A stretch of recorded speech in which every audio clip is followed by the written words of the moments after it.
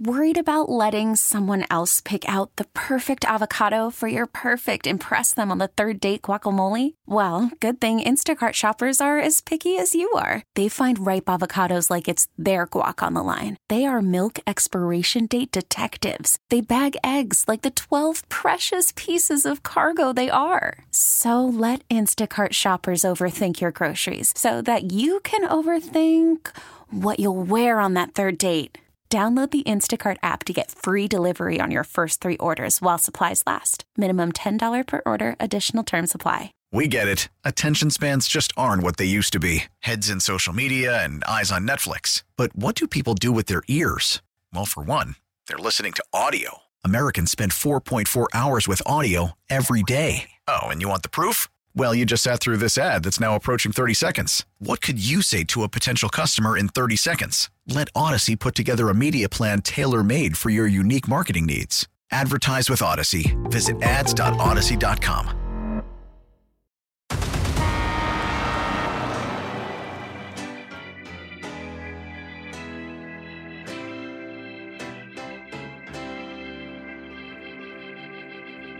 Now, from Wichita's most listened to sports radio, 97.5 and 1240 KFH. This is Sports Daily with Jacob Albrocht and Tommy Kester. And it is a Thursday edition of Sports Daily. Glad to be here with you on this Thursday. We will talk about the Shockers' big win last night. That's what we're talking about. We will get into some K-State talk with a K-State insider, Tim Fitzgerald, a little later in this hour as well. A lot of fun things to make our way through here on the program today. A big night of women's hoops last night as well. A massive win for the K-State women, most notably against a ranked team, which was really cool to see. KU's on a heater, too. Now, they lost to Baylor on the road last night. Nothing to shake a stick at. They've really heated up lately as well. But a lot to get to today. Tommy, how are you this morning? I'm good. I'm looking forward to getting into it today. You know, we've been, I think, rightfully critical of Wichita State over the last several weeks. And to me, it looked like they were angry. They were angry last night. They wanted to put out, you know, a full-fledged effort over 40 minutes, and they did that. So looking forward to talking about that today. Yeah, love that effort from them last night. We'll get into it in a minute. A couple of other things to tell you about, though. We're going to have information for a big giveaway to some college basketball postseason action, so stay tuned for that. We'll give away some HTOT and coffee as well. We're going to get you all kinds of fun stuff coming today, so hang in there. That KFH hotline is open, 869-1240. We mentioned this yesterday. It's probably more open now than it has been in 6 or 7 months. So if something's on your mind, you want to chime in, you can give us a call and do that.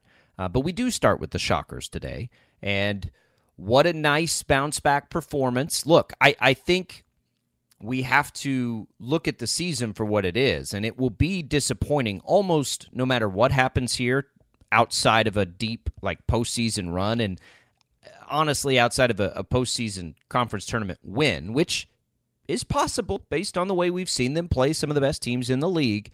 We'll look at this and think disappointment as far as results, but that doesn't mean it has to be an overwhelmingly disappointing season. If the team gets better at the end of the year and plays its best basketball at the end of the year, that certainly will get the arrow pointed back in the right direction heading into the offseason. It would be a very good thing, and it starts. We'd liked it to start a little earlier, but it certainly can start with Tulsa at home. You got to follow it up this weekend with a good performance against Temple at home. But that's a revenge game, right? That's a rivalry game. Get up for that game, and they did. They were up 25, I think, with a handful of minutes to go, and Tulsa got it back within 16 or something at the end. I'm not real worried about that. But it was a start-to-finish, wire-to-wire, dominating performance. And, yeah, you look at the box score, and Tulsa outscored them again in the second half. That was not the same as we've seen second halves in the past. That was just a simple fact of the Shockers had a massive lead, and then at the end they finally made some substitutions, did some things. That's exactly what we needed to see, Tommy. And, I don't think we're ever going to, have, with this group, consistency in, who's leading the way. It's most often Colby Rogers, certainly, at least offensively. But Kenny Poto had a really nice game for the first time in a little while. Harlan Beverly didn't have to have the game. He missed a lot of bunnies. He could have easily had a much better offensive performance. But too many turnovers still, Tommy, certainly. But some of the things offensively we want to see at least. They did win the rebounding battle. They didn't attempt a ton of threes. It's just not their strength. So I think there are things to point to that you feel good about that will be formulas for this team to win. Got to cut the turnovers out. Like, that's the thing that has killed them. But otherwise, it was a pretty good game. Well, and they actually put together an effort that, I think the fan base, they want to see. That's the kind of Shocker basketball that Wichita State fans are accustomed to and that they've, grown to love over the years, going back 30 or 40 years and through the last decade. That's the kind of effort and the kind of, defensive prowess and hustle and intensity and, all of that I think people have obviously grown to love and appreciate about Shocker basketball, that brand of basketball over the years. They forced a ton of turnovers. You talked about the turnovers that they committed, and that's true. But they also forced a bunch of turnovers as well, and they scored points off of those turnovers. They scored 17 points off 13 turnovers, and they were going after loose balls quite a bit, those 50-50 balls, all of that. And so to me, it certainly wasn't a perfect performance. I think we all know that, but that's okay. What I was most concerned about and what we've talked about is this could have been a game where, Wichita State said, look, our season is basically shot. It hasn't gone our way. We can just pack it in and go home for the remaining couple of weeks of the regular season. But instead, they came out strong in front of a home crowd against a team that beat them on the road earlier this season. And they went out there and they executed in the way that they needed to. And they just basically out-toughed Tulsa. And that's the way that this team, I think, moving forward, is going to be able to put a nice bow on this season. Overall, it's going to be viewed as a disappointment and in a rebuilding season and all of that. But at the end of the day, you can find positivity if you can continue to execute in that way for the remaining few games that they have. Yeah, it is, that part of it is probably the most encouraging, I think, to see the effort and the energy and all of those things remain. Because at the end of the day, if Paul Mills keeps this team motivated and keeps this team hungry, they're going to have a chance to do damage in the conference tournament. Now, the chances are not, good, but we have seen whoever you feel the best of the league is, at times, Florida Atlantic in overtime, they played them very close out in Boca Raton, Memphis, a buzzer beater at Memphis, right? Like, there are plenty of things, a win over SMU. There are plenty of things that give you hope if you can just have the team playing its best basketball at the time of the conference tournament, that something special could happen. And again, it's not even like rose-colored glasses, it's reality. When you want something good to take away from a season, look for the good, and that's the good. If this team plays its best basketball and is motivated in doing those things, then they're going to have a chance. And if they could cut out turnovers, they'd really have a chance, Tommy, because that has plagued them. And we knew, the point guard position would be an interesting experiment for them this year. It has, they turn the ball over too much, and it kills them. It's not a great three-point shooting team. Like, they just have to be tight and efficient on offense, and they haven't been enough of that.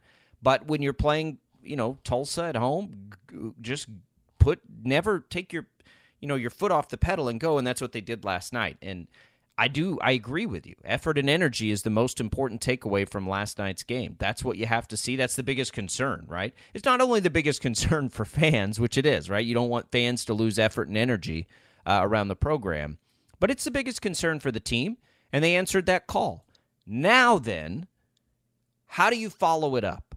Can you maintain that through another home game here that is against a team that you should want revenge against? Sort of, honestly, Tommy, it was sort of the beginning of this stretch where we sort of started to scratch our heads a little bit. Losing to North Texas, we knew North Texas was probably pretty good. The Kansas and Kansas State losses, obviously, we're not terribly concerned with. It was that game at Temple where it's like, now hang on a minute. Like, what is this? And then it started spiraling for a while. So a great chance for revenge there. And then, of these 5 games, 4 of them very winnable. Maybe they do something special and get a good UAB team on the road. I don't know. But you have to be able to follow up this performance. Last time this team won 2 games in a row, Tommy, November 29th. It's been a minute. So can they buck that trend now? We'll just take it baby steps. Win 2 in a row now. String something together here. Yeah, it's a Temple team that I think that when the first game happened on the road at Temple and Wichita State lost, I don't think we quite knew that Temple was not going to be a good team in the conference. I don't think anybody had picked them to be great or anything, but I certainly, at the time, didn't anticipate that Temple would be, near the bottom of the American Conference and in the standings. And so now, a few weeks later, as these two teams are set to square off again, this time inside Koch Arena, both teams are down at the bottom of the American Conference standings. But again, as we discussed yesterday, Wichita State is objectively better than Temple. It's kind of the same way with Tulsa last night. If you look at both KenPom and Net, Wichita State is better and higher in both of those rankings than Temple is. And that's the way that it's basically going to be down the stretch in their remaining home games. Of course, you've got Rice to wrap up the regular season the first weekend in March. But again, it's the same kind of example of a team that Wichita State should beat because all the metrics tell you that the Shockers are better than the Owls are. So you've got to, again, follow up a good effort and a good intense battle last night against Tulsa with another one against Temple, a team that you should beat. That momentum is important. It's important to be able to, we've talked about that snowball rolling down the hill in a negative way this season. Now you've got to start to get it rolling and get that momentum going the other direction. It's easier said than done, but the best way to keep that going is to back up a good effort last night with another one back at home on Sunday. Well, it's just been a long time since we've seen that. And timing is everything. The best time to get hot is late in the season. There's no question.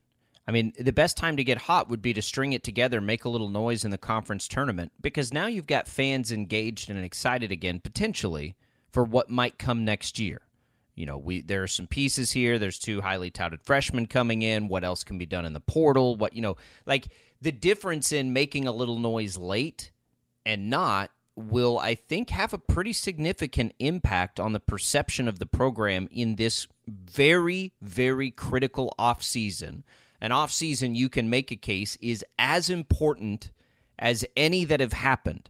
And I know the last one involved the hiring of a new head coach, which inherently makes it important, but now there is no newness on that. And so you got to get this offseason right if you're Wichita State. Well, getting fan support in today's college sports landscape is going to help you get it right. It's going to help you raise the energy and momentum and funds, quite honestly, to get it right. So now's the time. The schedule lends itself to being able to do something like that, and I am excited to see. I hope nobody ever misunderstands frustration here. Like, frustration here doesn't mean like I'm not into anything that's happening with the program. It's frustrating because you want to see it be better. So I'm excited to potentially see it be better. And it started last night with a big win. And I'm very, very happy for that. I did not want the conversation today to go the way it has for a little while with a home game against Tulsa. And not only did it not do that, I mean, Tommy, that's as good, other than the turnovers, right? That's as good as you want to see. That's exactly what you want to see, quite frankly. I mean, they beat him bad last night. Yeah, I kind of echoing what you just said.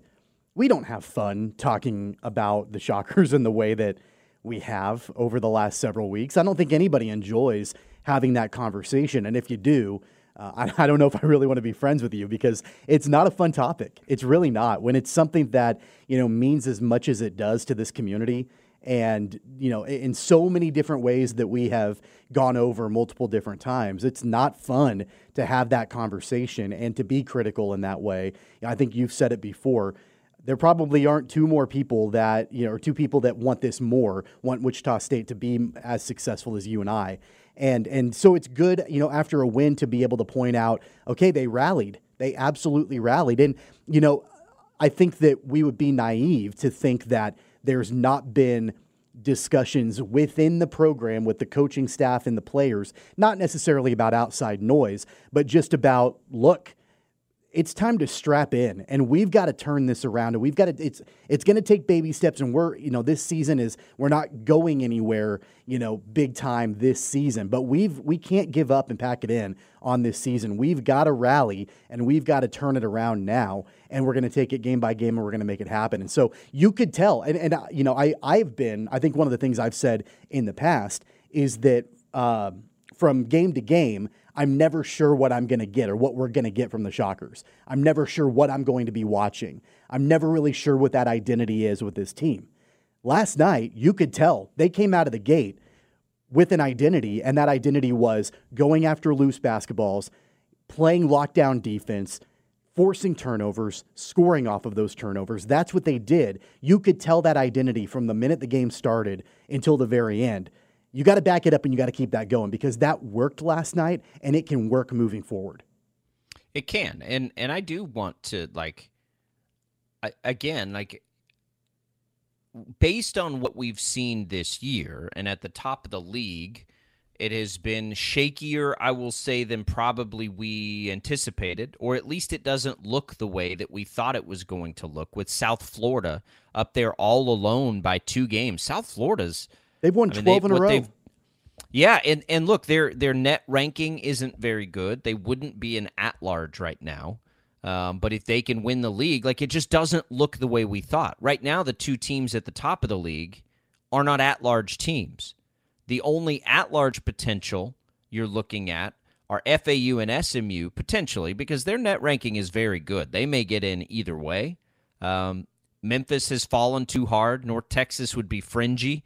So it's just not as dominant. We all thought that FAU was going to come in here and run the table based on what they did a year ago and based on what they returned, and that Memphis would be up there. But the reality is neither of those things have happened. So if you look at it, and Charlotte, Wichita State didn't put up much of a fight against Charlotte. So that's a problem, right? South Florida was much closer. South Florida's a game, one of those games that you could point to and feel like the Shockers had a chance to win it. But there's not any team right now, to me, in the American that on a neutral court, you don't feel like the Shockers could go give them a run. Now, can they do that, whatever it would take, 4 or 5 times in a row? That's where it seems unlikely, but I don't think it's impossible. And it's that sliver of hope that keeps you engaged, right? I thought the energy at Coke Arena felt like, on a television broadcast, pretty darn good last night. That's great to see. The energy has to be there heading into the offseason, or the organization isn't going to be able to do what it needs to do to get it to where fans really want it to be. It is chicken and egg, right? Yeah. With NIL support. You have to be successful to garner the support, but you have to have the support now to build the success. So it does have to happen in tandem.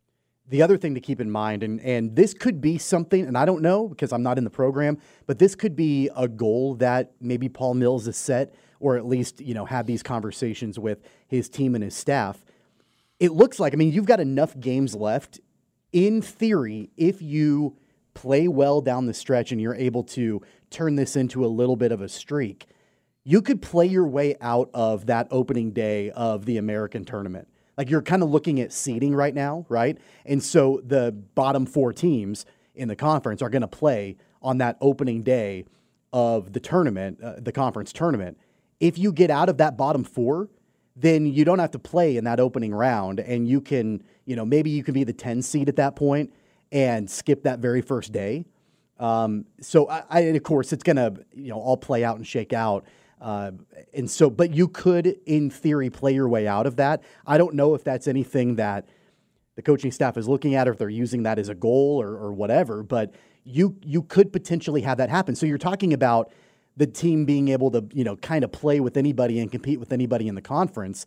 And, the odds of them stringing together 3 or 4 games in that tournament is probably unlikely. But if you can slash one off and not have to worry about playing on that very first day, that does then help your case a little bit. I think you're kind of playing for seeding in the conference tournament at this point. Well, look, so if you look at the standings right now, 9th is the best that they could be, I think. because you're not going to pass East Carolina, you're not going to pass North Texas or Memphis. They all beat you. So, you can Tulsa, you're behind a game still, even after the win last night. Rice and Tulane are 2 games, or a game and a half, I should say, ahead of you. They'll play both of those teams down the stretch. They could get up to 9. I'll say this, though. Playing in the first game against one of those teams is sort of a game to get warmed up is not the worst idea to me either. If they are going to make noise in that tournament, they're going to have to be hot. So getting a game to sort of rev up the engine before everybody else sometimes can be good. You could be used for good. So I'm not too. I think it's okay either way. If the team's going to have the buzz it needs at the end of the season, they can't lose a play-in game. If they have to play a play-in game, it wouldn't really matter. Really, they can't lose the first round game probably. But I'm excited today. I'm more excited than I have been, and that's what happens when you win. But it's what happens when you win big like that and you respond to the adversity of last week. Keep it going. Big game now, Sunday, for the Shockers. Sunday is on ESPN. It's an ESPN game when we don't have football. I don't know that, ESPN's got Wichita State Temple, 2 teams at the bottom of the American. They might want to have that one back, but it's there. It is what it is, and people will be watching. And it's a time to put your program in the spotlight and make some noise and maybe show Coke Arena and how rowdy and loud it is in front of a national audience. And that stuff matters. You can use that stuff when you're trying to talk players into coming to play for your university. So good for the Shockers. They get a win. That game on Sunday, 3 o'clock, national television broadcast against Temple. We'll see how they follow it up. When we come back, Adam Schefter has just a thought this morning that has my juices flowing, that a lot of college coaches are leaving for the NFL when they get the opportunity, more perhaps than ever before. We will explain why he says that is and what we think about it next on Sports Daily.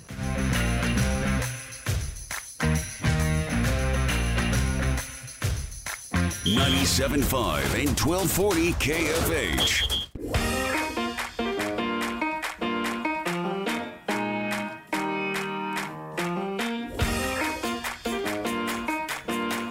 All right, welcome back in, everybody. Sports Daily here, fired up with our Prairie Fire coffee that we always appreciate around the Odyssey Studios. Mornings at KFH, great cup. I know Jad's had, what are you at, Jad, about 6 today, 7, 8, 9? No, just a couple, just 2. That's not bad. I got busy this morning here at home and poured out my coffee. I was having it and then got distracted on a work call. And then somehow in that distraction poured my coffee out. And so I'm running a little light today. I don't know why I did that, but I did. But we always appreciate Prairie Fire for that coffee. Steve McIntosh is working on about number 9 right now. So. There you go. Yeah. Now we're talking. That's my sort of speed there. I really do. I think I brew 4 cups in the morning and then drink that basically from when I wake up or, a little after 7 through the end of this show. I don't think that's unreasonable. I think that's an acceptable amount, right? It's like 2 of the big mugs I have, basically full of coffee. That's sustainable, like as an everyday habit, right? There are worse habits for us. I'm okay with that. I mean, I try to, I don't know, I'm usually a 2 or 3 cup a day kind of guy. I'm in that middle ground between just needing one of those single serve Keurig type things and having a full pot. So it's kind of like halfway in between. So the single serve doesn't work for me, but a full pot of coffee doesn't work for me either. No, I'm not. I could drink a full pot because I enjoy it, but I don't need it. I usually hit and I think this is the case for most men, especially dads probably, but there's that narcolepsy that kicks in late afternoon. For me, it lasts late afternoon into probably the early evening, where it's seriously there'll be times where I'm fighting to keep my eyes. So I sort of need that middle of the day little jolt there, and so that's my caffeine fix. I feel like I'm kind of a paradox because I can't do black coffee. I can't drink just straight up black coffee, but when it comes to iced tea, I only want plain unsweet iced tea. Yeah, I don't want to put anything in it. Same with me. So, but I can't do black coffee. So it's kind of, I got to doctor up the coffee a little bit. Like I'll do a little bit of creamer or whatever, but then I don't want anything in my tea. So I don't know. It's interesting. I'm the same way. We're at the tea store. People always ask, well, what's your favorite? And I'm like, sweet regular. Like, and they're like, what? I'm like, I know. Like, ease up there. I know. That's just what, when I go in, that's usually what I get. I'll tell you, though, so I've always I've always liked energy shots, like whether it's 5-hour energy or whatever, because you can just sort of get it over with. And we rolled out some little energy shots now that are tea-based, and they're pretty good. I usually have one of those a day now. We'll replace and be hopefully a really nice, sustainable, healthy option. But caffeine's needed. I got to have it. We appreciate Prairie Fire for bringing it to us in the morning here at Odyssey. So Adam Schefter, Tommy, tweeted today, and this isn't like breaking news or anything, but here's his tweet. A trend that's emerged this winter. Many college coaches are tired of the transfer portal, the NIL money, and the new NCAA world and prefer to work in the NFL. Many college coaches already have left. Many more want to. That's not breaking news to me. I've always wondered why anybody would want to coach in college more than the NFL, because, A, the workload seems exponentially higher because of the recruiting aspect, but that was the case before any of this, right? Now it's become more business-like, and I think like the true college football, passionate guys like don't get to do it the same way they used to. Look, nobody's happy with the Wild West nature of this, I don't think, but it is a necessary means to a hopefully better end, and that the model has been so busted for so long and just honestly makes no sense that you had to get into this mess to come out of it in a better way. You just have to. Like, you can't hold kids hostage when they're trying to play, like all they want to do is play. You can't not compensate them when there are billions and billions and billions of dollars being made by other people. And it's honestly, like, I sit here and I see that, and I'm like, yeah, it's your own fault, though. Like, it didn't have to be this way. And it will settle in, and they'll get it figured out. And it's complicated now. It's not always going to be that complicated. It will be much simpler. But it's not shocking to me to see now that college coaches are like, yeah, I don't want to do that. I'd rather go to the NFL. It doesn't concern me at all. Why do you think it is, though? Because it's organized. You don't think it's a pain for NFL coaches to deal with free agency and all this stuff, but it's an organized method. In college right now, it's just totally unorganized. But you've also got front offices in the NFL. You've got general managers and, other front office people to deal with agents and deal with, all of that sort of thing and the salary cap and everything. It doesn't concern me at all because let's be real frank.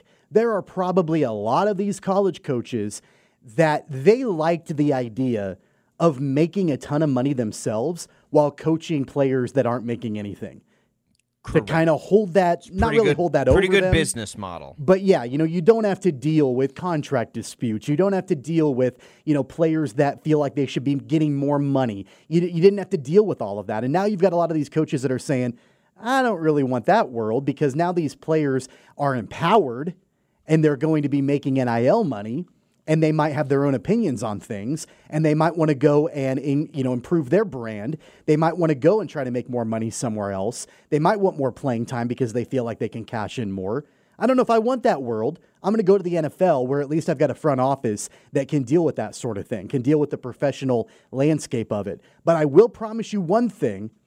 If these college coaches that are leaving the college ranks to go to the NFL because they don't want to deal with it anymore, if they're doing that, I promise you there are tons of other coaches that would love to coach in the college ranks. There's not going to be a shortage of head coaches in college. No. And there's or positional coaches or anything like that. You're going to have people that are going to fill those roles, and it's going to be just fine.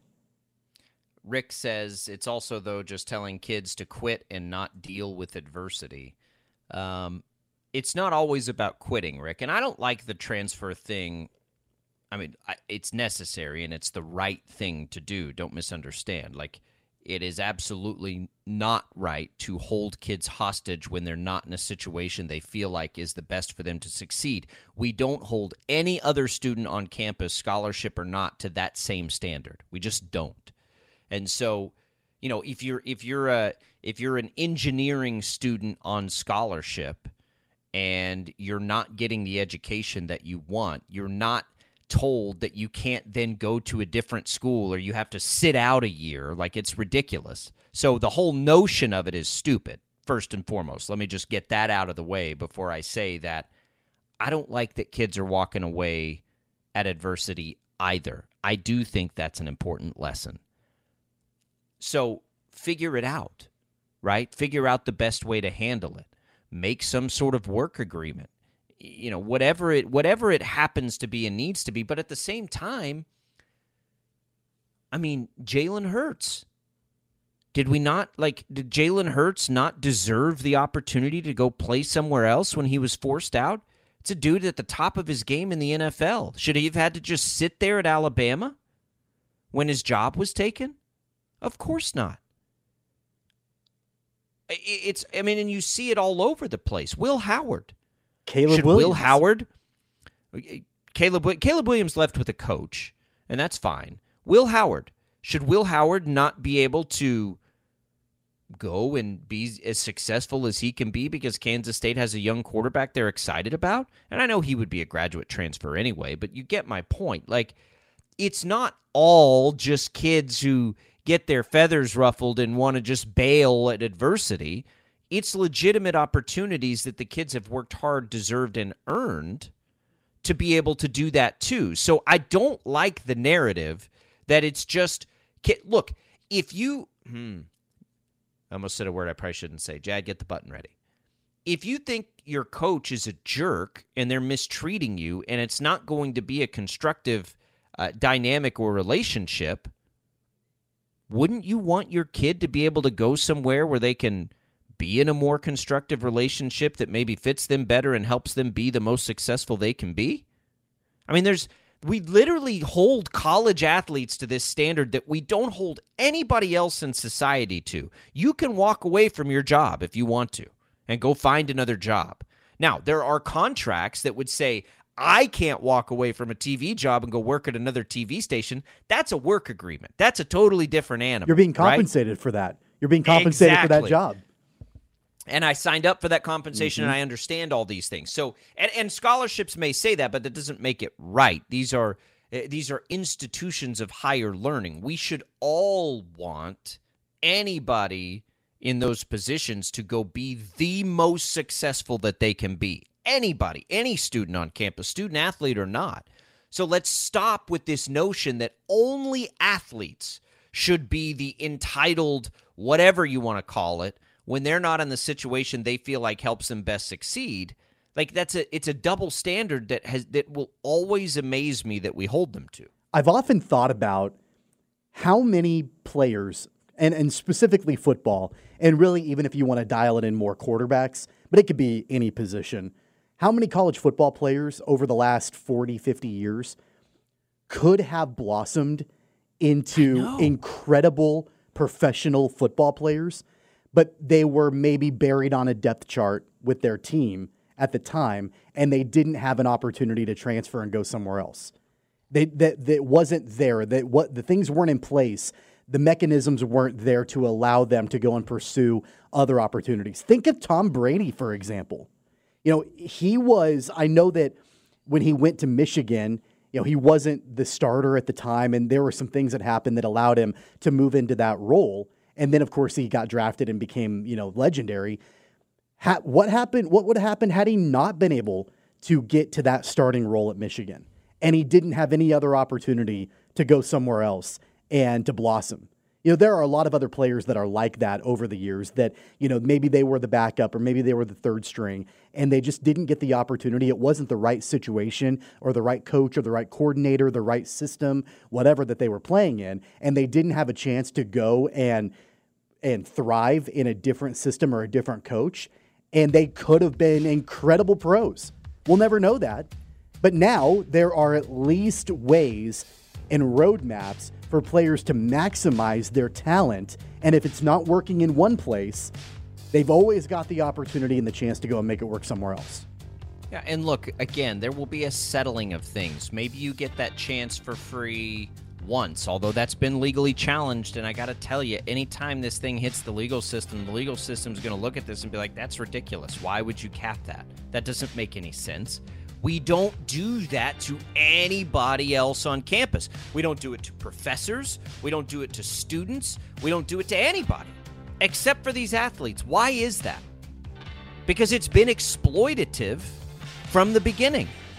Coaches hold kids hostage, whether it's on purpose or not. It just was the reality until now. Figure out a way to work with it. And if you're a coach that wants to run away from it, like you said, okay, I get it. I wouldn't want to coach in college either. I'd much rather coach in the pros.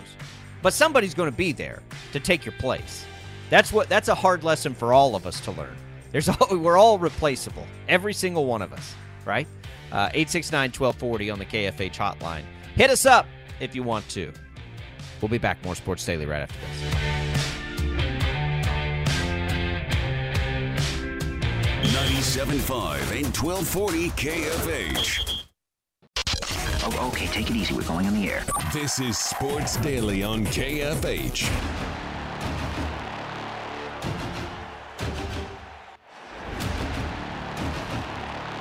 All right, welcome back in. Wrapping up hour number one. Tim Fitzgerald joins us at the top of the next hour. Tommy Jerry Palm, CBS Sports bracketologist, updated his brackets here this morning, just in the less than an hour ago. He's got 9 Big 12 teams in right now.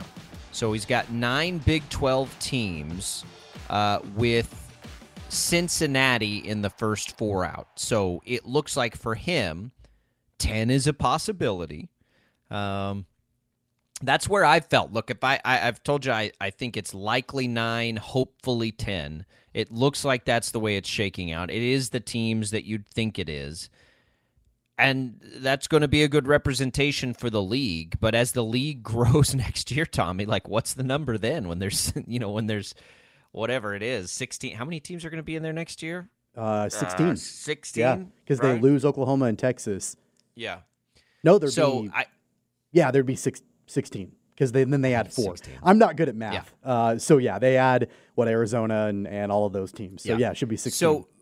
So then you look at it and it's like, well, how many is it going to be then, right? Because if you went in right now, let me just look at this, see if I can do this quickly. Arizona would obviously be in. So that would add a Big 12 team. Utah would be in. Colorado would be in. We're up to 12 now of the teams coming in. And then you've got Utah, who's coming in as a last they're a last 4, and I already mentioned them. And then you have Oregon, who won't be in the newest. So you'd have, what did that make, 12? 12 of 16? If you look at it, because the teams that are from the Pac-12 that are in right now are all coming to the Big 12, except Washington State. They're the one that looks like they're in that's not coming across. So, I mean, it's a possibility, and it speaks to it. But I think we've been spot on in what we thought would happen out of the league, at least this year. And it looks like likely 9, maybe 10. Yeah, and that cutoff is going to be pretty harsh, I think, because as you mentioned, Cincinnati is listed as, the last 4, what'd you say, last 4 out or last 4 in? Last 4 out. Last 4 out. So you've got Cincinnati right on the bubble. I think that if Kansas State can make a big run down the stretch, and we'll talk to Fitz about this. That's why we bring this up. They could probably play their way back onto the bubble. I don't think they're on the bubble right now at all. But if they can play their way back up onto the bubble, you're going to have the committee, and it happens every single year. We're not going to be shocked about it. They always have really difficult decisions. But in this case, depending on how things play out, they could have some really difficult decisions on how many Big 12 teams to include. Because if Cincinnati and Kansas State finish strong, you could make an argument for 11 teams in the Big 12 making the tournament. Yeah, K-State plays at Cincinnati. If Cincinnati loses that game, it would probably knock them out. I don't know. I think it's probably either or. But they still have, and we've talked about it a million times, Kansas State still has to get better than UCF also. And then you're getting into, that range a little bit. So it's possible. It's not that, and that's why I bring that up. Like The problem for them is Cincinnati right now is 39 in the net. They're 81. Are they going to make up 40 spots? So it's not going to be as simple as the net. It will probably have more to do with quad one wins, of which K-State right now, I think has, let me pull up the actual net rankings to see that number. K-State, and we brought this up earlier in the week, it's been about, you got to have at least like 5 of those. So if K-State right now is down at 81, they've actually moved up to 77, it looks like, to this morning. So they've only got 2 quad one wins right now. So you got to get at least 3 of those. Is on the road at Cincinnati one of them? I'm not sure yet. Kansas and Iowa State certainly would be. West Virginia will not be. BYU could be, by the end of things that you get at home next. I think, Tommy, they're going to have some combination here. I think it may need to be all of them. BYU, Cincinnati, Kansas, Iowa State. Maybe it can be 3 of them. And then some tournament noise. But it is out there still. It's out there.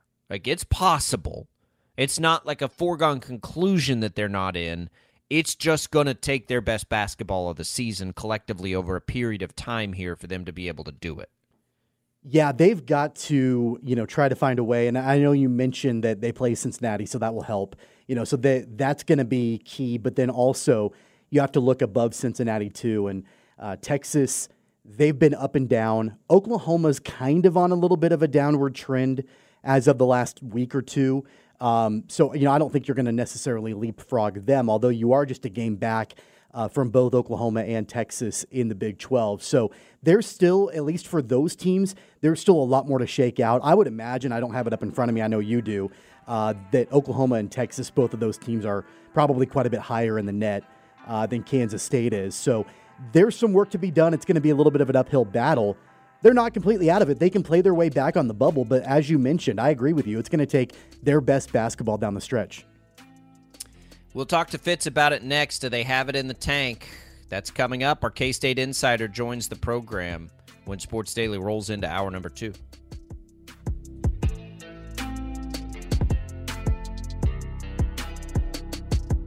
Laugh Out Loud Mornings with Bob and Tom on 97.5 and 1240 KFH. Wichita's most listened to sports radio. Always live on the free Odyssey app. Now, from Wichita's most listened to sports radio. 97.5 and 1240 KFH. This is Sports Daily with Jacob Albrocht and Tommy Kester. All right, welcome back in, everybody. Sports Daily here. We've got Tim Fitzgerald we're trying to get in touch with. There's apparently some AT&T outage. Chad, did we get Tim? I think we might be getting Tim. Tim said he's available. So I just text him. He got a spam. You can call him. You'll get him, Chad, I think. So by the way, just while we get that connected, there is some kind of outage happening. I keep getting, messages about like things are happening at my kid's school and whatever. So I'm not sure what's happening with the AT&T thing. I haven't followed in on any of that this morning. But are we getting hacked? Good news have we all been hacked? I don't know. We've got Tim Fitzgerald here, and Fitz, we can forego the intro since we had a little odd connection there. But are we all? Is this spamming? Are we have we fallen for something? What happened? Somebody at AT&T opened that email they're not supposed to open, didn't they?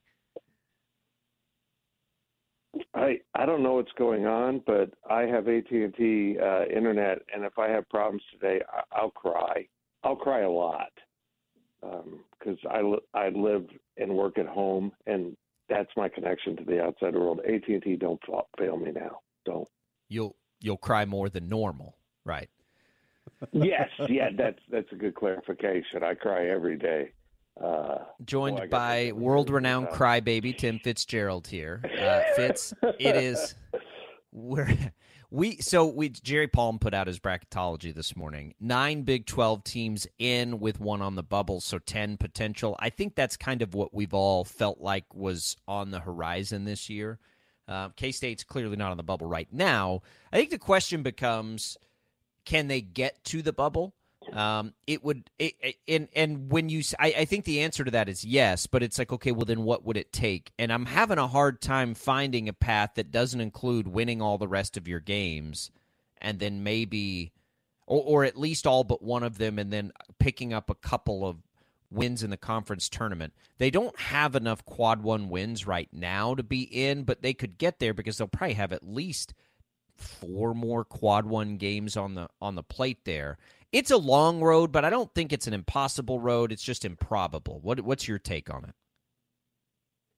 I'd put it closer to impossible because, it's not like, how do I say this? They kind of are what they are. I'm not sure that they have a sustained gear that they can find on a regular basis. They did it against Kansas. I'm not sure this team's capable of putting that kind of energy out, but they've got back-to-back home games here. So BYU on Saturday just becomes enormous. I mean, if you want any hope, like you said, they're clinging to a fiber of hope that doesn't involve winning 5 games in Kansas City. And it starts Saturday with BYU. If you can't beat them and they're not that good on the road, then, just quit talking about this. And then you got West Virginia and the same thing. I mean, you've absolutely got to win these 2 games, and you got to build some confidence in the process. And I think, we saw last night, maybe Cincinnati's beatable at home. I'm shocked that Oklahoma State won there, but I'm sure that's the bubble team in that bracket. And, there's just a lot of work to be done. And then, you get Kansas, and Iowa State comes in, and Iowa State will come in to close out the regular season, possibly with something to prove because they're still in the hunt for the regular season title. This is not a good formula, boys. Well, going back to the big Monday game, Fitz, kind of a slog fest. Texas gets the 6-point win against Kansas State. How much of that do you think was a direct result of the quick Saturday to Monday turnaround for K-State? Yeah, I don't think any of it. I mean, I'm sure there was some factor there, but that looked like K-State playing K-State style. I mean, they can't take care of the ball well enough. Guys that don't pass and dribble. And if you don't pass and dribble, you just don't have a foundation upon which to build the rest of your game. And that's just really come back to haunt them. I think Houston and Iowa State back-to-back exposed it, and now everyone's running the script, and this K-State team is just kind of I don't want to say falling apart. They just can't overcome their shortcomings with defense. And, boy, they do a great job doing that. I mean, you looked at that. If you watched that game, you couldn't figure out how Kansas State was in it based on how they were performing offensively. But defensively, they were that good, and they've been that good to keep these games in single digits because, honestly, they're not competitive when they have the ball offensively. It's just painful to watch right now. Is it in the tank? Like and I think I've asked this before, but is it in the tank for K-State to do what it needs to do? Like, is it even in anything we've seen thus far? I keep going back to that beginning of the Big 12 when they could have been 5-0. Is there anything there? Is the team good enough to pull off what they're going to need to pull off for the miracle? I don't believe they think they are at this point. I think they can win. But if you guys have played competitive sports, if you think you can win, you're in trouble. And that's where they're at right now. They really have to assert themselves on Saturday. I mean, you talk about the tank, they need to fill up. And if they can come out and really play well against BYU, shoot it well against a team that really kind of pushed them around in Provo just a couple weeks ago, maybe they re-energize it, fill up their tank a little bit, and then you get West Virginia coming in. Josh Eilert coming home to his alma mater. Maybe you can fill up your tank a little bit more, but boy, you're running out of gas stations, and they got to get it solved real quick. I feel like I've tried to kind of find silver linings here and there during this difficult stretch for Kansas State, and I think really it's been over the last several games the increased effort in rebounding and the way that rebounding battle has played out. They did get out rebounded on Monday by Texas, but not by a ton. I feel like they've really recommitted to that. And that's probably going to be something, I would imagine, down the stretch that's going to be crucial for them to continue to play hard on the boards. Right. And I think that's been a sign of progress. I almost look at this coaching staff right now. We meet with them this afternoon at 2, that they're like, what can we solve? What can we improve upon? Because the turnovers just seem pretty consistent. In fact, they were down a little bit against Texas.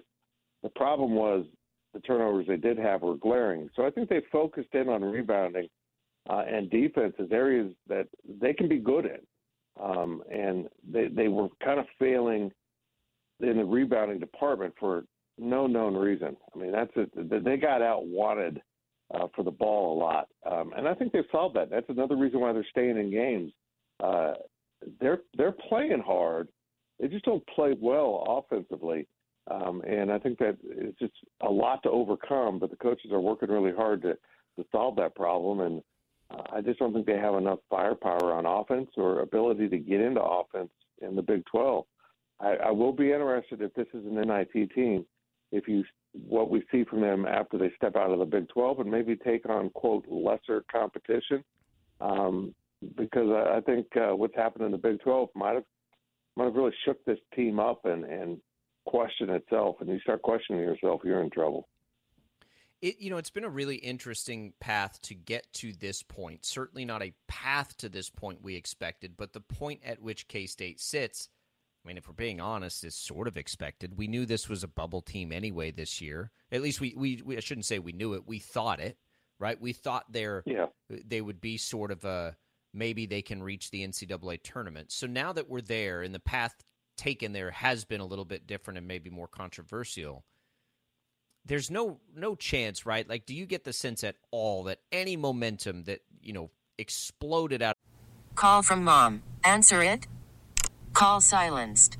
Instacart knows nothing gets between you and the game. That's why they make ordering from your couch easy. Stock up today and get all your groceries for the week delivered in as fast as 30 minutes without missing a minute of the game. You have 47 new voicemails. Download the app to get free delivery on your first 3 orders while supplies last.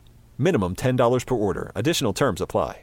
Listen to every MLB game live. In the deep left center field, it is high, it is far, it is God. Stream minor league affiliates. The Midwest League home run leader. And watch the best baseball highlights and look-ins on MLB Big Inning.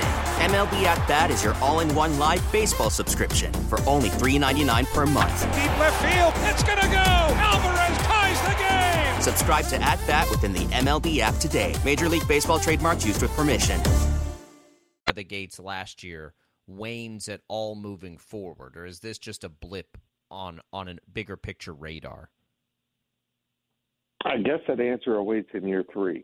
And I'll be very fascinated to see how they remake this roster, because technically they don't have many openings on this roster.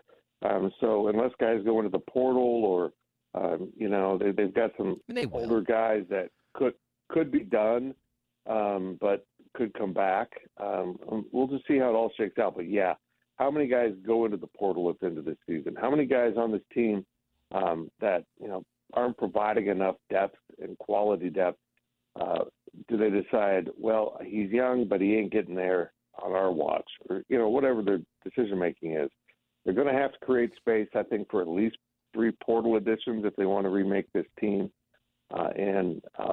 David Castillo will help a lot as a true point guard, but he's also going to be a freshman.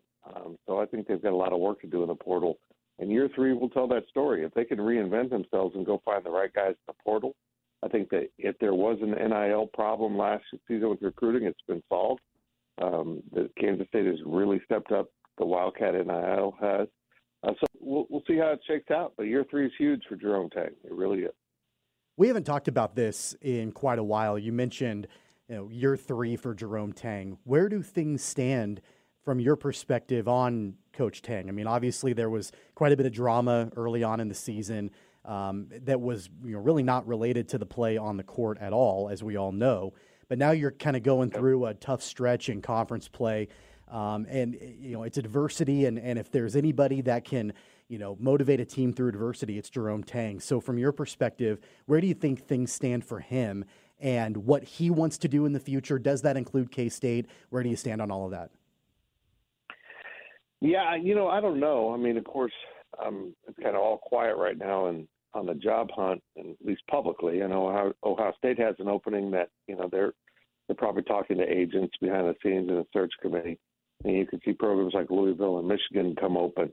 I think Jerome Tang will be a hot commodity because of that first season. But honestly, did this season damage his reputation at all? I don't think so. I think he's going to be desired out there, and he'll have some decisions to make, at least possibly. But again, if he gets too wrapped up in that and distracts himself, we could be in for a rough season 3 of Jerome Tang basketball. They're at a point now where, they need to be all in or be out, to be honest. And if this lingers on, if there's some doubt and it affects recruiting, boy, that's when you get into big trouble. Do you think bridges are mended from the Naquan Tomlin situation with Tang and administration? No. Some administration? No. I don't believe so. I think it's just, you learn to work through a problem and work through something that isn't ideal. But no, I think there's still a lot of lingering things, and I've learned more about the situation. I'm not talking about publicly at this point because it's in season.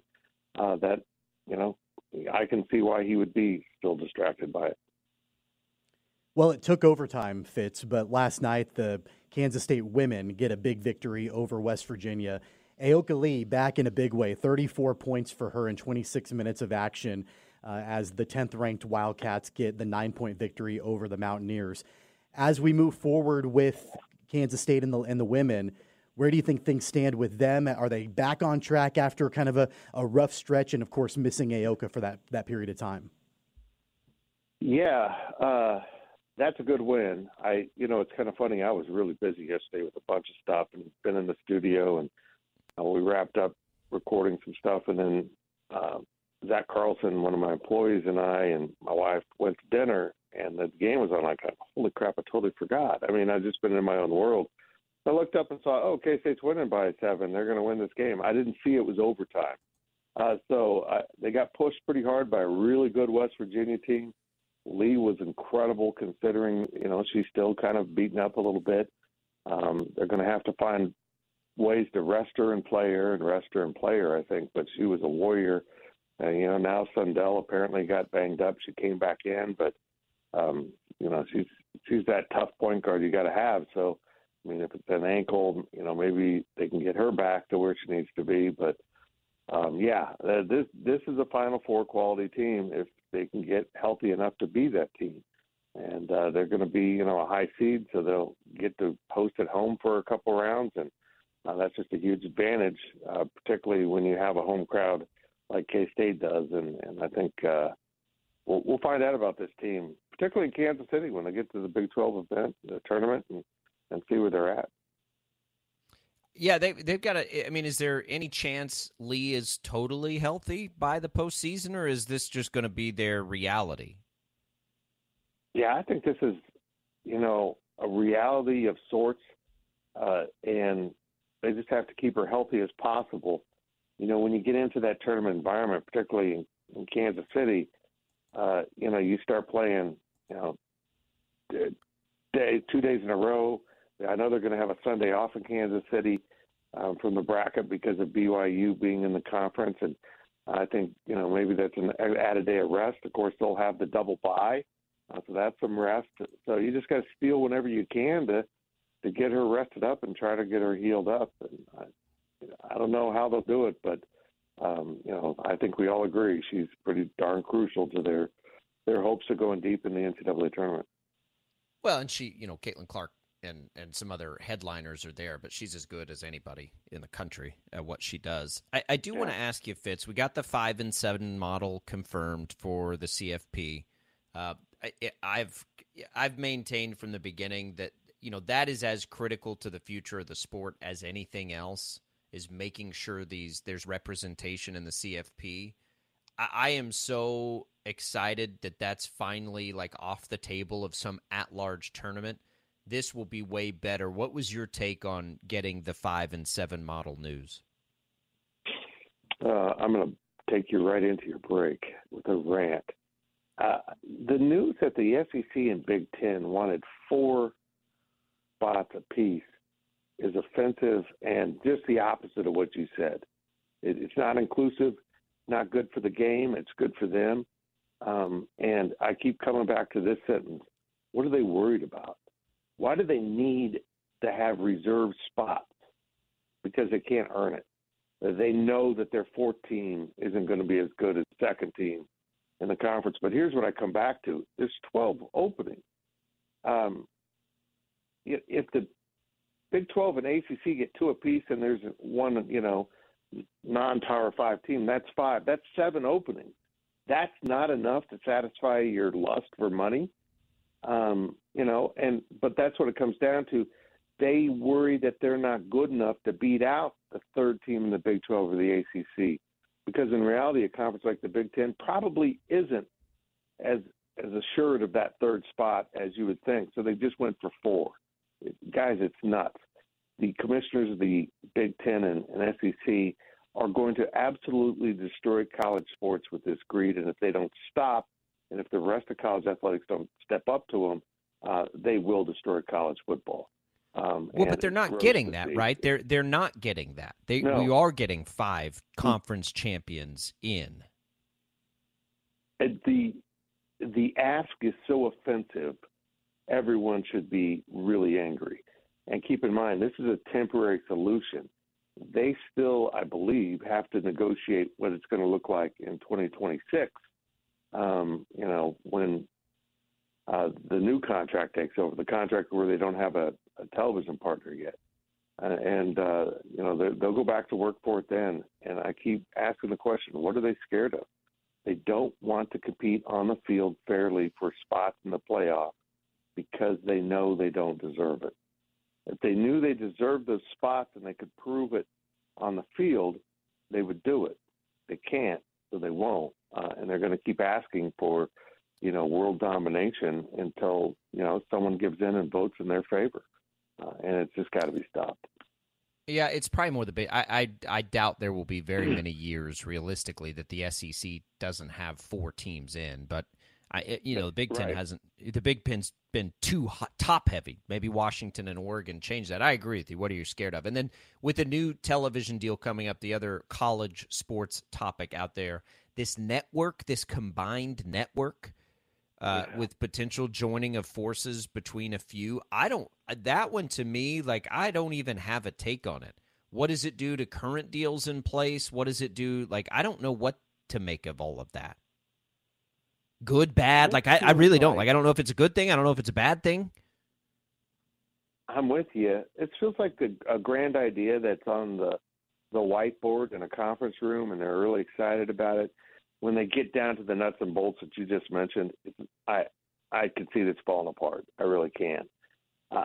I'm worried about Fox and ESPN joining forces with this streaming and somehow joining forces in colluding to suppress prices for bidding.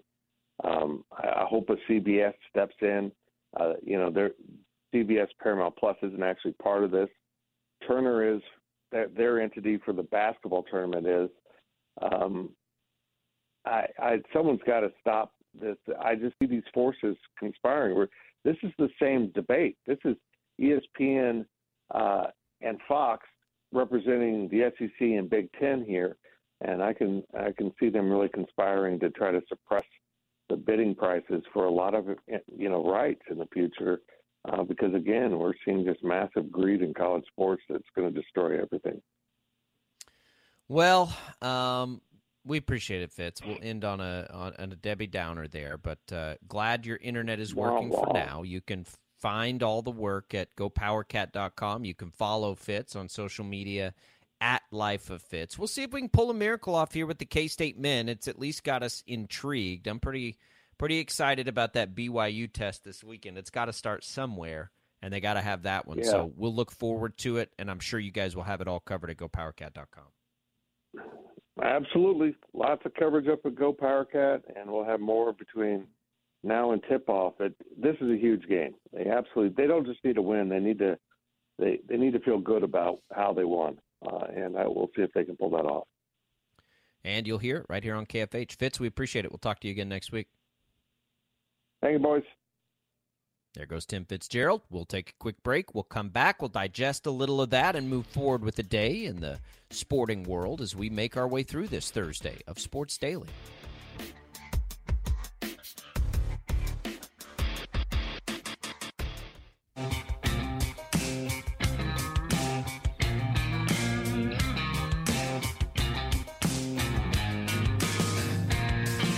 All right, welcome back in, everybody. Sports Daily. If you missed anything with Tim Fitzgerald, you can go back and listen to that for free on the Odyssey app. KFH and Taco Bell have your chance to win a trip for two to the College Hoops Championship Tournament in Kansas City. That's March 13th through the 16th to cheer on our Kansas, Texas, Oklahoma, and Iowa teams. The trip includes 2 all-session tournament passes and 3 nights hotel accommodations. To enter, simply text TBBIG to the number 20357. Want a complimentary breakfast burrito? Just go to KFHradio.com, click on the events page, download the voucher, and then head to any Wichita and surrounding Taco Bell locations, with the exception of Hutchinson. Your chance to see the College Hoops Championship Tournament and snag a complimentary breakfast burrito from Taco Bell happens here on KFH. We are getting close to the postseason in college basketball, Tommy. We got the news earlier this week that the Big 12 Media Days are going to move to Vegas. And I know we've had assurances that, Kansas City's locked in as the Big 12's host city, but it does make me wonder. I wonder how long that is in the best interest of the Big 12. It's certainly in the best interest of our region. We love that tournament's in Kansas City. It is one of my favorite events every year. If you've never been up, it is a blast to bring all the fan bases together down there in downtown Kansas City. You're going to add 4 teams in now. I mean, could you imagine, and can you imagine what that tournament's going to be like when you've got Arizona fans in there and the way that they'll travel, most likely? Like, you're going to have a conference tournament in Kansas City featuring, 4 or 5 of the top programs in the country. It's going to be incredible. Yeah, and I do think that, with Kansas City, part of the reason why, maybe they're locked in for the foreseeable future is just because it is pretty centrally located, especially when you've added but teams it won't like... be anymore. Well, right. I mean, it kind of will, because you've still got UCF and you've got West Virginia. You've got got Cincinnati. That's true. You've got teams that are on the eastern side of the country. So it is still, pretty much centrally located. Now, that being said, the media days happening in Vegas, that's not centrally located, because you've got teams from, again, the East Coast and Florida and all of that flying all the way to Vegas for media days. But you don't have fans really having to do True. that. I Good point. suppose would be the one difference. The fans aren't traveling to media days. I don't know how long. I mean, I hope it's sustainable forever. I hope that tournament stays in Kansas City forever. I really do. It's so built for it. It is so much fun if you haven't been to go down at Power and Light and just see like the seas of colors of different. Like Iowa State takes over. I'm going to tell you right now. Iowa State takes over P&L and they party hard. Yeah, they travel really well. They do, and they embrace it. And I'm like you know, when I used to cover that tournament working, you'd stay down there, you'd get done with your work late, you'd be like, all right, I'm going to run over across the street and grab a beer, whatever, and it's just Iowa State everywhere, and it's so cool. Like, it's fun. They're a blast. And I remember I was walking around, and this was probably, again, after a long day of work, and at that point, it's probably like, I just need some food. And I'm walking around, like, the backside of where those bars are. I probably got lost because, you know, I didn't know my way around down there. And it's like a mountain of empty kegs back there. Like, just seriously, a mountain of empty kegs. And then I walk around the other side and see how hard, like, the Iowa State crew's partied and everything. I'm like, oh, this is this kind of party. Okay. And then you just sort of take it all in. It is a cool event. And it is, look, it's not just a big, like, frat party or anything like that. Like, it's fan-friendly. It's kid-friendly. I'm talking about what happens, like, late night down at P&L. But otherwise, they do a really, really good job with the Big 12 tournament. And I hope it stays that way. I hope Kansas City's able to maintain that. Because the reality is, if they can, it's just going to put this region on the map as a really cool place, and you will have new people able to come in and see what kind of a city. I mean, there's not a city in the country with as much buzz as Kansas City right now, and that's thanks to the Chiefs, and that's thanks, probably to the fact that people realize how many very famous comedians are from Kansas City that have exploded their careers and how public facing they are with their support of Kansas City.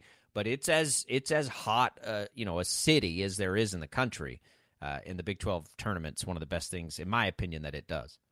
This isn't about the Big 12 tournament, but it got me thinking about conference tournaments. And I don't know about you, I really miss Arch Madness. I miss the Missouri Valley tournament. Really? And Wichita State playing in it in St. Louis, because I always felt like that was a lot of fun, too. And I know it's a little bit further away than Kansas City is.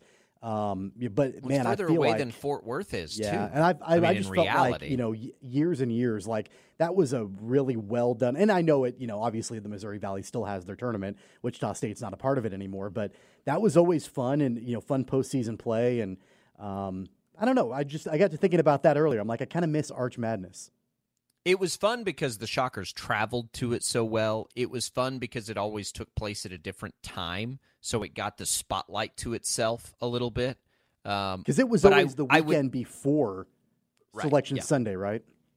Yep. So you'd have a full week to just sit there and stew. But it did put them on their own platform, which was cool. I think Fort Worth is probably a perfect place to do a tournament. The problem is it's correlated to Wichita State coming out of its glory years, right? That tournament being in I think, in the early AAC days, that tournament was in Orlando or something, I think. I can't even remember now. And then they moved it to Fort Worth, and it's like, well, this is perfect, but it's sort of happened right as the Shockers have trended downward, right? The COVID year, I believe, was the first year of Fort Worth, and that's when the Shockers drove down, got off the bus, got back on the bus, and drove home. And they didn't play. So I think that it has just oozes potential to be just an incredible spot. If I'm going to visit somewhere, going to Fort Worth is... Have you ever been to Fort Worth? I have, yeah. Fort Worth's awesome. Fort Worth is really cool. To me, Fort Worth's way cooler than Dallas. Fort Worth feels a little bit more intimate. It is they do a really fun job of embracing a cowboy culture, even though it's a city. I mean, it's metropolitan. They still you get a good flair of Texas in Fort Worth, and I think it's the boots and everything. I think it's a cool spot, and I do think it's going to serve as a really nice host city. We just need the Shockers to be so good that they're going down there, as a favorite to really get people amped up. It's closer, right? How far is St. Louis from Wichita? 7 hours, I think. I think so. So, I mean, Fort Worth is closer. It's easier to get to. It's easier to fly. Well, it may not be easier to fly to anymore. It probably is. It's as easy to fly to. Or if you're going to drive, I have to go to, corporate meetings sometime, from time to time. It's an easy drive. You just literally drive south. You get on 135 and you drive south. And that's pretty much it. You have a little veering from that at the very end. But it's an easy drive. I don't know. Wichita is... there's also a part of me that wishes they would rotate tournaments to some of the hosts, like they do in the other sports, we get softball and stuff like that, because Wichita would be an awesome host city too, just like it was for the NCAA tournament. How cool would that be if you could get an AAC basketball tournament in Wichita once every... The problem is it would come how many times do you rotate? Once every... I mean, you're not going to have every city host. But you could have a tournament in Memphis. You could have a tournament in New Orleans. You'd have the possibility to have a tournament in Houston. You'd have one in DFW through SMU. Not for long though. I guess SMU's leaving. But maybe North not. Texas, Maybe the best. You could have North Texas. Yeah, you could. You could get on board. You could go to San Antonio for a year. Do something down there. Yeah, and that's what they'll do in the other sports. Probably not the way to do it in basketball. I mean, there's not a league that does that in basketball, I don't think. It was centrally located when I was covering a Division II school. It was in the same place every year. But it did. Anyway, long story short, the Vegas thing and our promo there got me to thinking, boy, I hope they don't ever move the Big 12 basketball tournament, because it really is. It's as fun. Honestly, it's probably more fun than covering the NCAA tournament, because you get just a little bit more access. at the Big 12 tournament than you do in the NCAA tournament. And I have so many fond memories of it. And there will definitely be a point when my kids get a little older, like we're going to go up and like lock into the Big 12 tournament, just hang out and watch a ton of basketball and do that stuff.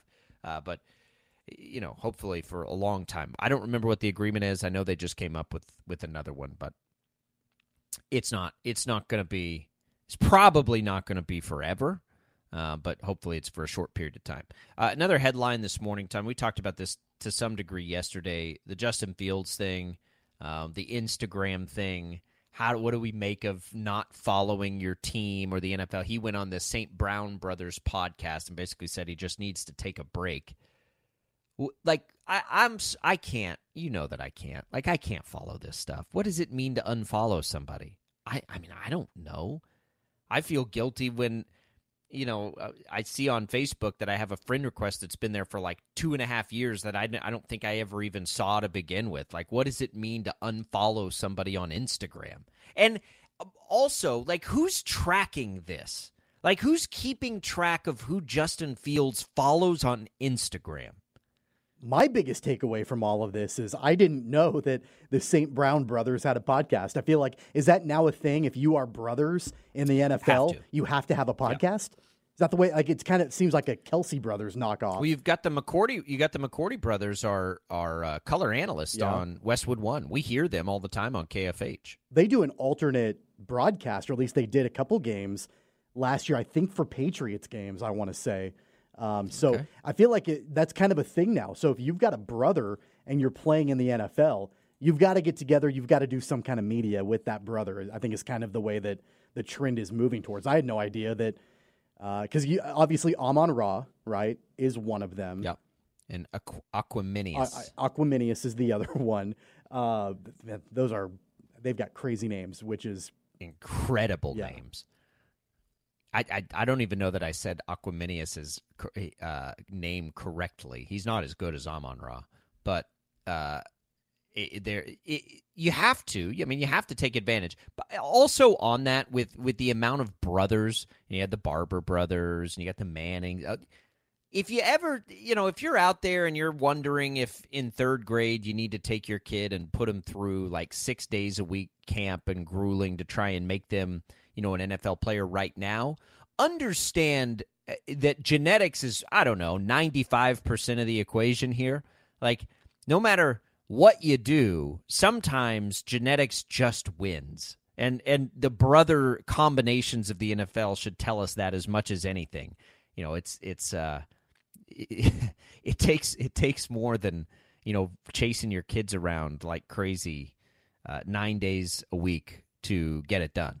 As much as I enjoy doing that, as we have, a day of practice and a game day for our third grade basketball, I'm like, man, I don't know how some people can keep up with this, and I know a lot of people do, and they love it. And I'm like, my God, I'm already exhausted trying to do, because you got more than one kid. Then what are you going to do? That's all you're doing. It's a crazy world. I don't know how I went down that rabbit hole, but you said brothers, and I thought about this the other day. I'm like, genetics are always the top priority of what it's going to take to be a great athlete. Like, if unfortunately, Tommy, like me, I'm not going to say it's an impossibility, but I'm probably not going to create a pro basketball player, unless they get like none of my genetics and all of, a bit. I mean, I guess you could hit the genetic lottery and only take those things and end up with a kid that's basically taller than anybody else in his family. But probably not going to happen, no matter what we do. Look, I don't need a pro athlete to be one of my kids. If I can just get a scholarship, some kind of scholarship, for my boys to take care of college. A video game scholarship. You can do that. It doesn't have to be an athletic thing. Just some kind of scholarship. No. That's what I'm looking for. You've got golf in your back pocket. Golf's the outlier here. Golf isn't as much a genetic thing, I don't think, as it is like just you have access. As there's an access piece to that, certainly. I need that would be the way to go. Like, I need my kids to be good golfers, because then maybe we'll get in the mix there. But You've got one. I've seen some of the videos of your son. I took just winging it. I took him to the driving range on Monday afternoon, nice afternoon. Took him out there. He had never been out to a driving range before, and I kind of hesitated because there are people that are practicing, and I don't, want a toddler bothering them, and I don't want him running around, and I thought he might run out to the range and maybe get hit, and I just didn't want to chase him around, but I was like, we're going to try it. We're going to give it a chance. That kid stood on the driving range for over an hour and just hit golf balls and didn't move. And I had to drag him away, kicking and screaming. He wanted to stay longer than what he did. So I don't know. I think I've created some kind of golfing monster. He's only 2, but he's obsessed with it. It's impressive. I give my 4-year-old son a golf club, and everybody around better look out because he's either smashing that thing into the ground or it turns into a sword, and he's going to go to town on somebody. So we don't have that gift of golf patience in our kids. They all took like golf camp this past year, and I think they had kind of fun with it, but they didn't have that like natural affinity to it by any means. I don't know if that's going to happen. I need them to play just so they'll play with me and I can have an excuse to go play. Yeah, that's an added benefit. That's a side benefit of it. I walked out the door this morning. You know what was on TV when I was walking out the door that my 2-year-old was watching? The PGA golf tournament that was currently on TV at that time. Wasn't watching cartoons. Didn't have Bluey on. He was watching the golf tournament. I don't know. It's weird. Watch out, Charlie Woods. Isn't that Tiger's son's name, It Charlie? is. Look out. Look out. Here he comes. In 16 years. He'll get there. Could we just live vicariously through your pro golfer son, please? Well, I'm hoping to live vicariously through him. Well, no, I'm saying, is there room on the bandwagon? I just want him, if he can buy me a house someday, if he's on the PGA Tour, if I can travel all around the world to watch him golf, I'm on board with that. You're ignoring my question. Well, the answer is no. Is there room? Not for you. Is there room on the bandwagon? Not for me, absolutely. Not for you. Fine. I'll remember that when I've got a kid that's like when my son's a rock star someday, because I feel like that's his path right now. He loves to scream and smash things, and he's musically, I think, inclined. 869-1240. On the way out, let's give away some HTO. Free iced tea for any of the locations in Wichita, East or West, or in Derby. We'll get you a free iced tea and a free brewhouse coffee in Derby or Wichita East. Jad will get us a winner, 869-1240. Good luck. Enjoy the drinks on us here at KFH. We'll come back. Last full segment right after this.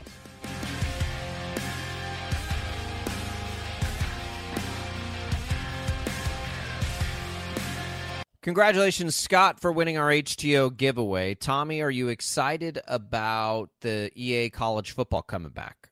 Yeah, I loved that game when it was out 10, 12 years ago. That game. Had it, played it all the time, and then it went away. And you know what? Honestly, up until, maybe 5 or 6 years ago, I would occasionally still pull out one of the old versions and, have some fun with it. So I'm glad it's coming back. It's going to be awesome. I saw today there is the plan now to compensate the athletes for their name, image, likeness, that kind of thing.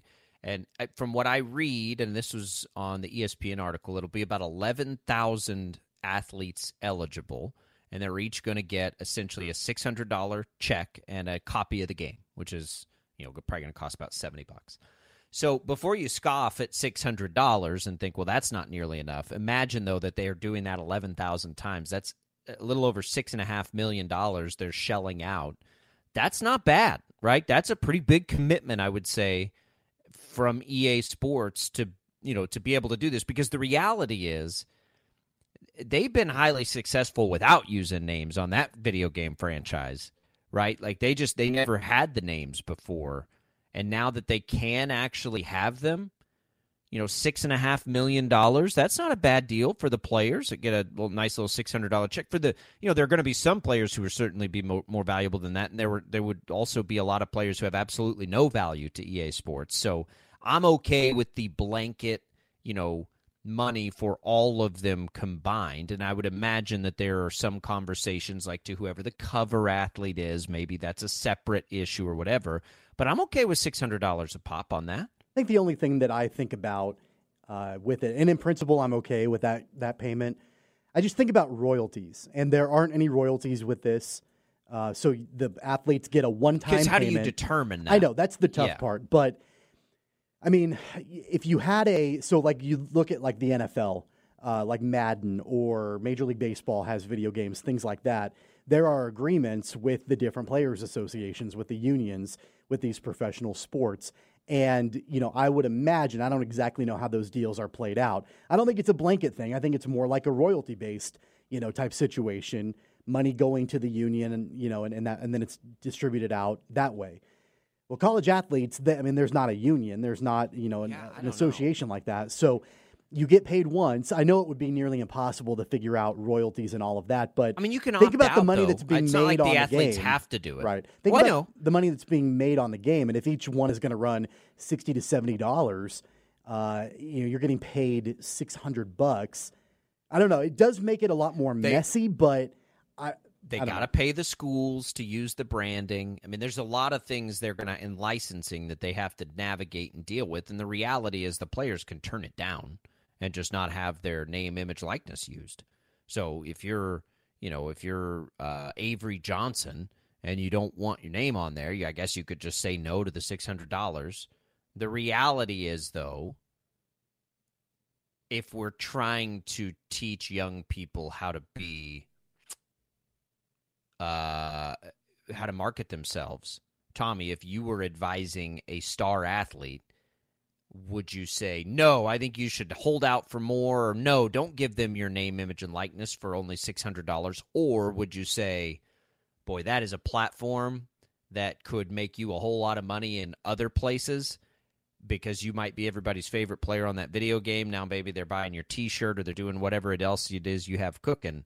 I would say take the $600, take the platform, and let's see what we can do with this thing. Yeah, I get that. And I think that if, you've got people that are advising these college athletes, it is a good opportunity for them on a mass scale, to continue to build those brands. So, like I said, in principle, I don't have an issue with it. I did think about royalties, but it would be pretty messy to try to figure that out. It'd be pretty messy. And think about like the Super Bowl halftime performance. Usually those artists don't get paid. They just want the platform. Right, and so I think that's reasonable. I don't think and I could change my mind on that, I guess, but I don't think I have any issue. I actually kind of like it. I think it's pretty good. $6.5 million put in by EA Sports to do that. Maybe that number goes up in the future. I don't know, but it's a good starting point. 869-1240. We'll come back. We'll tell you what's on the networks tonight. Next. We get it. Attention spans just aren't what they used to be. Heads in social media and eyes on Netflix. But what do people do with their ears? Well, for one, they're listening to audio. Americans spend 4.4 hours with audio every day. Oh, and you want the proof? Well, you just sat through this ad that's now approaching 30 seconds. What could you say to a potential customer in 30 seconds? Let Odyssey put together a media plan tailor-made for your unique marketing needs. Advertise with Odyssey. Visit ads.odyssey.com.